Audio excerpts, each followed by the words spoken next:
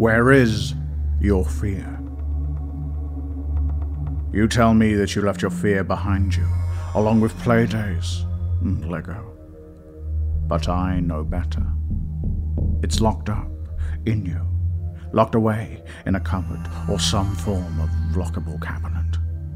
Is it? It is.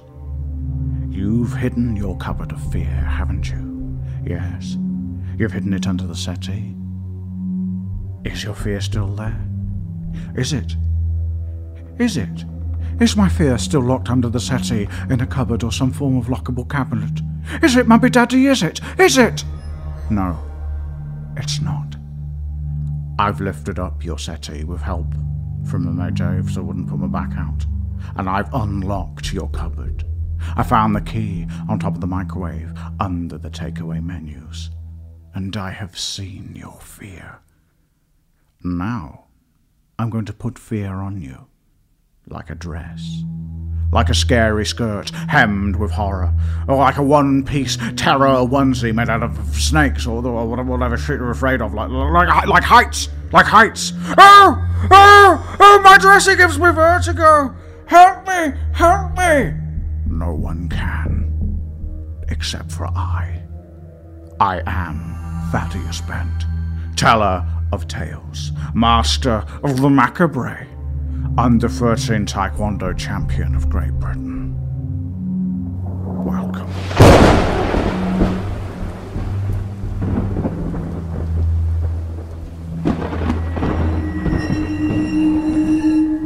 This tale could be for you, or you, or you, or indeed anyone who has ever felt inadequate due to their physical appearance. For tonight's tale concerns a remarkably unremarkable woman. Picture her as mannequin standard, run-of-the-mill, neither too fat, nor too thin, nor too curvy, nor too slim, and completely nippleless. Perched atop her skull was her most remarkably unremarkable feature, her face. Not ugly per se, just desperately, desperately plain, like a whitewashed cottage wall or this year's Oscar nominees. Her name was Isabella DuncanMetropolis.com. Humdrum and boring.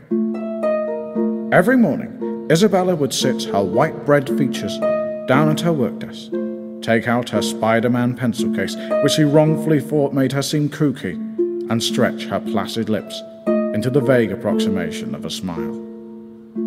Sometimes she'd wear glasses. Sometimes she'd dye her hair an impractical colour like blonde, but still, nobody noticed her. Every day she'd watch as all the other attractive men and women would gather at the water cooler, laughing, joking, and snorting cannabis, and Isabella would sigh mournfully, knowing that her evenings would be spent with her cats, watching back-to-back episodes of Two Broke Girls. "Oh, how I wish I was pretty," she would say, foreshadowingly. One evening after work, Isabella was waiting by herself at the bus stop, watching the buses pass her again and again, because as we have established, her features were indistinct and infinitely ignorable. It was then that Isabella saw the shop. She could have sworn it hadn't been there the day before. In the centre of a row of two-storey structures was a 275-foot spire of jagged obsidian, painted in a once lavish hot pink, now faded from years of weathering weather. Its uppermost extremities were obscured by a thick black pall of jet-black fog, which even on this warm July evening flickered as tendrils of lightning lashed at a pink plastic banner cable-tied to the dark battlements. The banner read, "Faces by Claire." "Oh, look, a quaint little start-up company.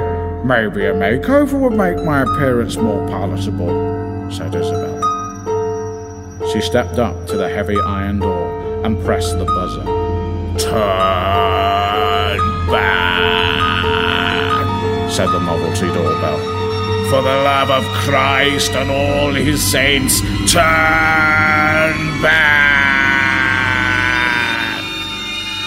Then Isabella noticed the door was open anyway, smiled to herself, and stepped through the portal. which is just an old word for door, and nothing sinister. The first thing that Isabella noticed as she entered the beauty parlour was the gentleman sat in the corner of the room. He was 9 foot tall and red. She studied the man's crimson complexion, blackened ram's horns protruding from his widow's peak, and what appeared to be cloven hooves casually crossed on a poof. "You must be Claire," asked Isabella. The red-faced man stroked his forked chin, his crimson brow furrowed in recognition. "What?" he intoned. "I was wondering if you could give me a makeover so that the bus driver would notice me and stop." "I could do this very easily, my dear. Your face is literally a blank canvas. I could make you look like anybody. Give you anyone's face. Anyone that you'd ever known." Isabella thought long and hard. She recalled the words of her mother, who had once told her that beauty was only skin deep, and it was what was inside that really counted. But she had been an alcoholic who would often leave her unattended in parks. "I want to look like Sophie Alice Baxter," she shouted. "From accounts," she clarified. And indeed she had chosen wisely, for Sophie Alice Baxter was a shrewdly attractive, high-flying business-type woman who bore an almost uncanny likeness to the celebrity personality Charlize Theron. Once all the paperwork had been concluded, she signed the ancient parchment, shook his claw, and watched him reach for a small parcel wrapped in hot pink paper and tied with a white satin bow, proffered to him by a skeletal hand from beneath the counter. Isabella seemed strangely drawn to the package, like a diabolical flame teasing a faustian moth. She opened the parcel, and there, hidden under a frankly excessive amount of packaging, was the face of her dreams. The beautiful face of Sophie Alice Baxter from accounts stared back at her, a packing peanut lodged cheekily between her teeth. Isabella gingerly lifted out the face, and with her own placid visage lost in daydreams, she went home to find her father's carpet stapler. Now that she had a brand new face, Isabella found her life changing very quickly. Everyone thought she was someone different, someone attractive and cool, and surrounded by friends, many of whom were polyamorous. She quickly learned that traditionally attractive people were stupid, but had a lot more sex. Isabella decided to enter a dance competition, partially as a show of her newfound confidence/face, but mostly to grind herself against the other contestants. Waving her bouquet to Mike Oldfield's Tubular Bells, a favourite piece of vinyl that she'd been very lucky to win in her surprisingly amicable divorce, she turned her attention to the judges' table, and her mouth dropped open in shock. It was none other than Ed Sheeran from the legal department, who bore an almost uncanny likeness to the late singer-songwriter Prince, and an even more uncanny likeness to the artist formerly known as Prince. Finally, Isabella thought to herself, with my new face, I can win the contest, seduce Ed Sheeran, and finally find out what he keeps in those sensible chinos. Sidling up to her prey like a femme fatale crab, she leaned into his ear and whispered sensuously, "Hi, I'm Sophie Alice Baxter, from accounts. Fancy it?" "No thanks," said Ed Sheeran dismissively. "You're the village bicycle of this parish, and it's an established fact that you're riddled with SATs. Even those who consider promiscuity to be suppressive slander employed by the patriarchy think you're a slag. And besides, I prefer something plainer," chuckled Ed Sheeran, swigging from his stein of banana daiquiri. Hearing him say that, well, it broke poor Isabella's heart, although not as badly as she broke his face with her grandfather's serrated trench knife, which she kept on her at all times, for sentimental reasons. "Murder on the dance floor!" shouted someone at the back, but it was too late, and before anyone could stop her, she had drenched the place in gasoline, barred all the fire exits, and burnt that goddamn house right down. My daiquiri!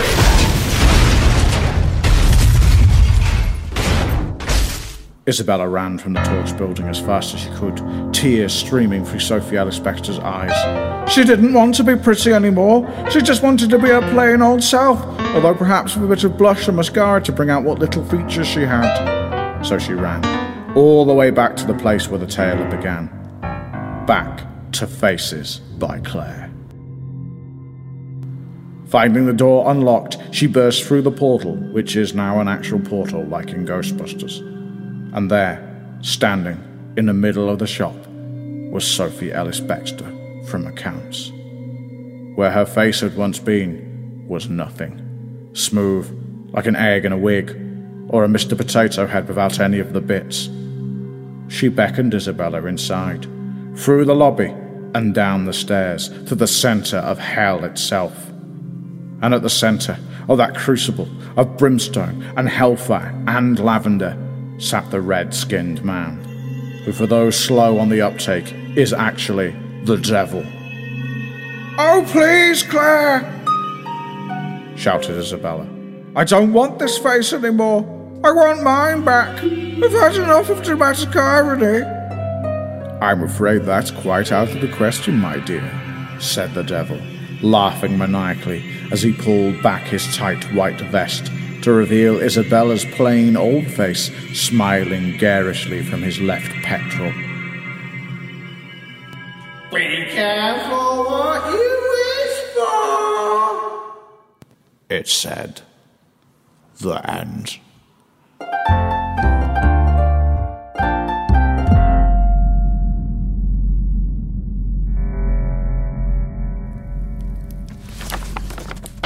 Dear Thaddeus, I have been living with a hip replacement for 18 months, and have come to the conclusion that it is haunted.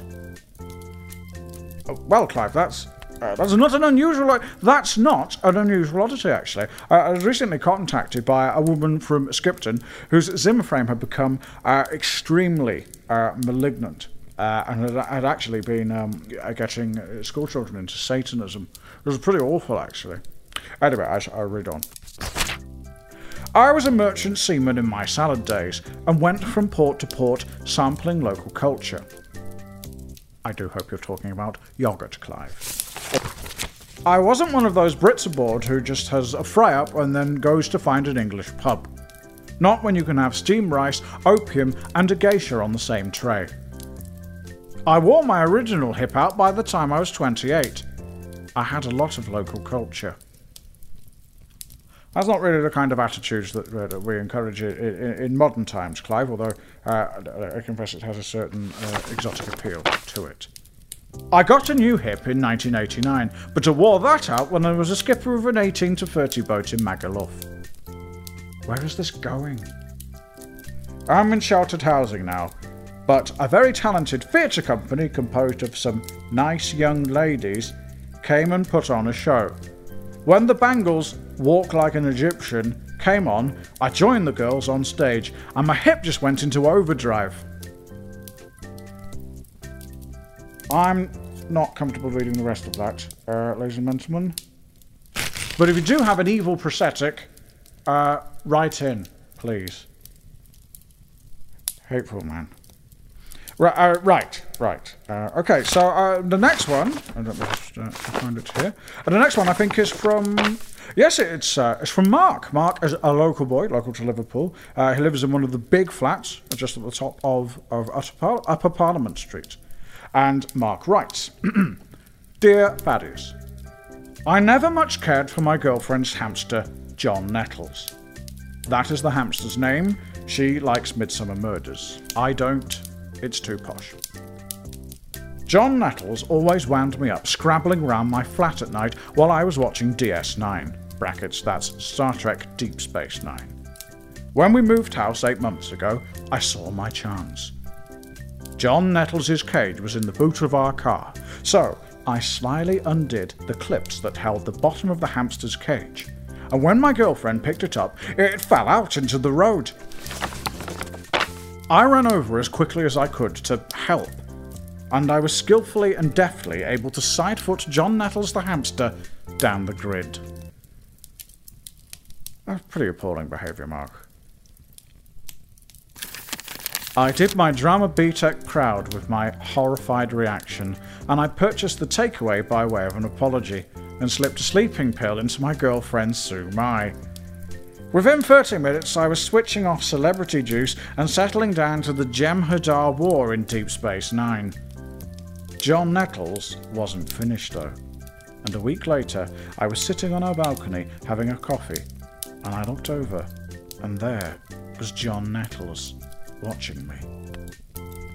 In the last month, something small with sharp teeth has bitten through my headphone wires. My cardboard Next Generation Best of Both Worlds Borg Cube VHS box set is now full of holes and hamster shit. And something has carved "Star Trek is for cunts" on the inside of my glasses. They wrote it backwards, so I can read it every time I put my glasses on. It gnaws at me as a gerbil would. How do I get rid of this demon hamster? Ring the council about pests, Mark, and please stop sedating your girlfriend, and maybe give The Expanse on Prime a try. It's supposed to be quite good. Anyway.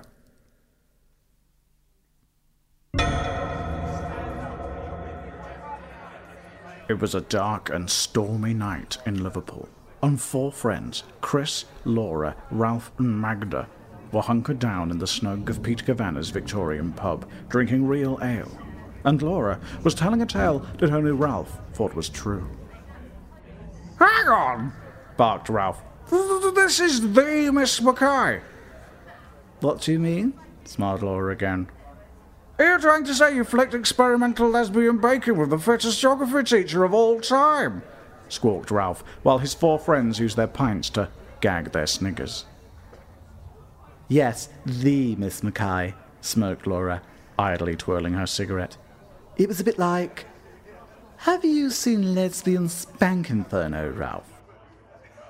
"Yeah," said Ralph immediately. 1, 2, 3, and the Crap Softcore spin-offs. I've got a box set. It has a tin. It came in a commemorative tin." "Exactly," said Laura, trying not to laugh. "I haven't even kissed a girl before this. I didn't expect it to go so fast so quickly. Before I knew it, she'd stripped me down to nothing but my tiny vest and pants, and she was..." "Yes," said Ralph eagerly. Yes." "Actually," smiled Laura, "I'm going to need a cigarette to finish this anecdote." She picked up her tobacco and scarf while sliding out of her chair. "Anyone joining outside?" "No!" barked Ralph. "No! Don't go outside now. Finish the story." "Just come with then," said Fat Chris, picking up his packet of specially cut pepperami. "I'll bum you one." "I got ciggies," hissed Ralph. "Just to know why we can't spark up indoors like back in the day, like." "We were 17 when the smoking ban came in, Ralph. We've never smoked in pubs." "But it's raining out," said Ralph needily, in a last-ditch effort to make them stay. "Then put your coat on," laughed Magda, grabbing her baccy from her pointy hat. "God, Barlow, you're such an old man bitch." Everyone stood up but Ralph, who remained steadfast and fuming, as he watched the gang walk out into the storm outside. He could see Laura begin to mime her made-up sapphic experience under the light of the patio heaters, purely to wind him up.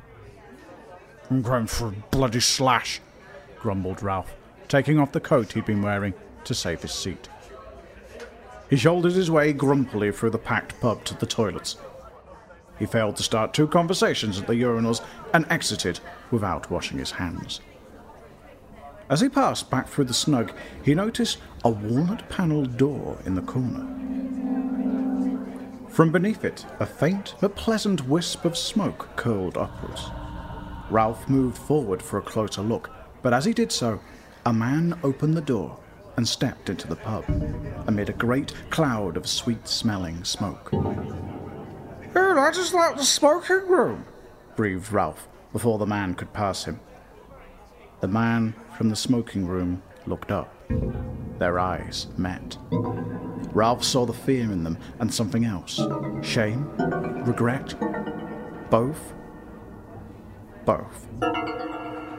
"Don't go in there," said the man rapidly. "It's bad for you," and scurried away. "Bollocks," wheezed Ralph. "Me dad smoked 40 a day and he lived till he died at 45. And with that, he stepped through the door and into the haze. The door clicked closed behind him, and Ralph now stood alone in a hazy corridor. The busy pub seemed far away. He patted his back pocket for his Super Kings and lighter and proceeded forward, smirking softly as the thought of his friends sparking up with shivering hands. Before him was a great red velvet curtain, its partition gently smoking like a snoozing dragon. He put the cigarette in his mouth, swept aside the red curtain, and stepped into the room. He was in a dark chamber. The smoke obscured much of it, save for a large wooden table in the shape of a wagon wheel, its outer packaging removed to keep its filling a mystery. 5 hooded figures sat around its circumference, with a 6th chair left empty. Left for him. "Right, lads, we're smoking inside here, yeah?" said Ralph cheerily.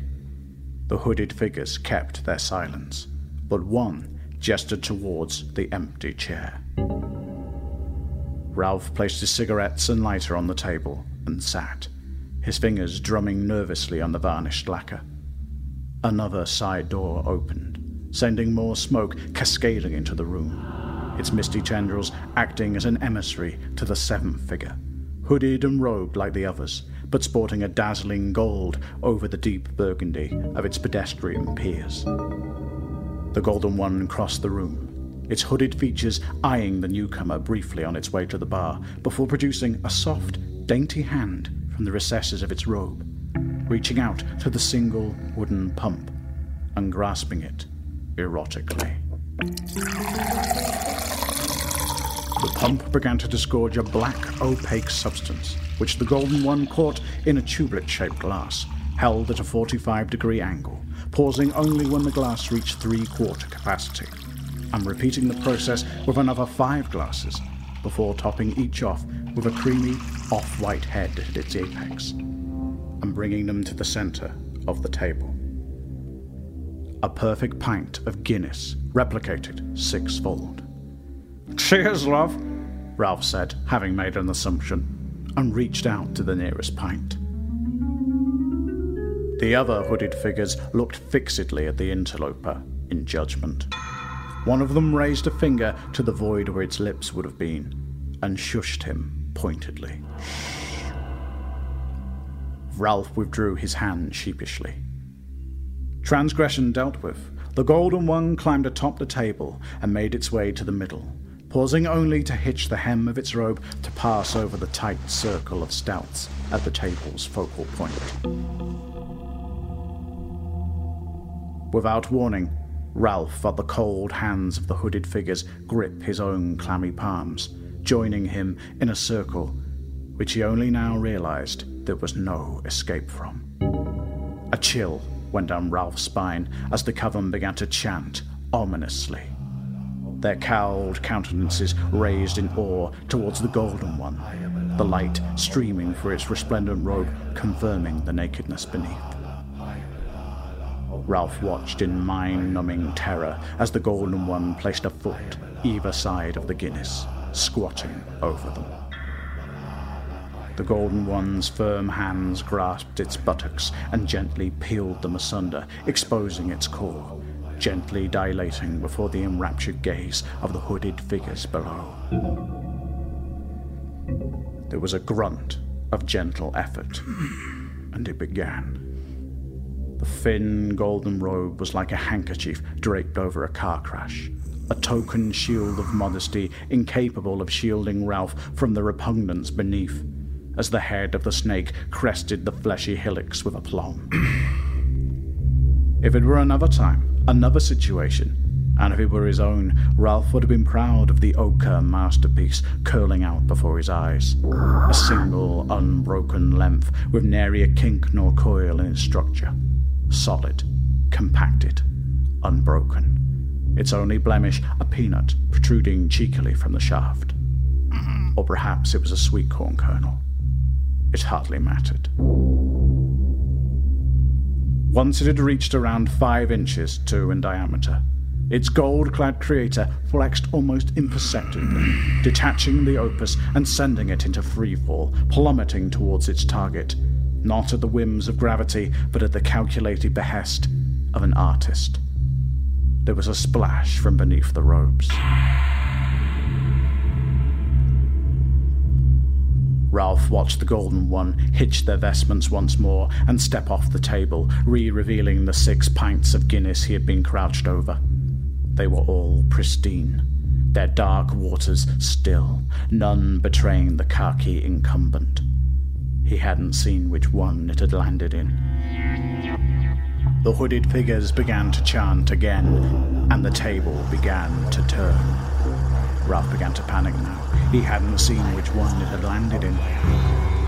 The chanting became louder and louder as the Guinness glasses pirouetted faster and faster. He hadn't seen which one it had landed in. Soon, sooner than he would have liked, the table began to slow its rotation, and the 6 pints of Guinness ceased their twirling and began to settle. They remained, though, steadfastly opaque. They kept their secrets. Ralph watched, dumbstruck, as each of the 5 hooded figures reached across the table and plucked the pint from out in front of them, drawing it into a more comfortable drinking position. The 6 remained in front of him. "Drink," said the Golden One, gesturing to the forlorn and lonely pint of Guinness. I don't want to," Ralph said. He was crying now. The Golden One placed the pint firmly in front of him. Its other hand caressed him as a praying mantis would its lover. "Drink," it said.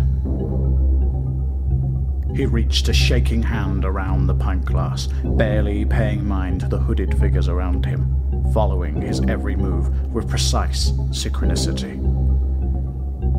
Ralph tried to gauge the weight as he lifted the glass off the table, desperately searching for something, anything to clarify its contents. But no such salvation came.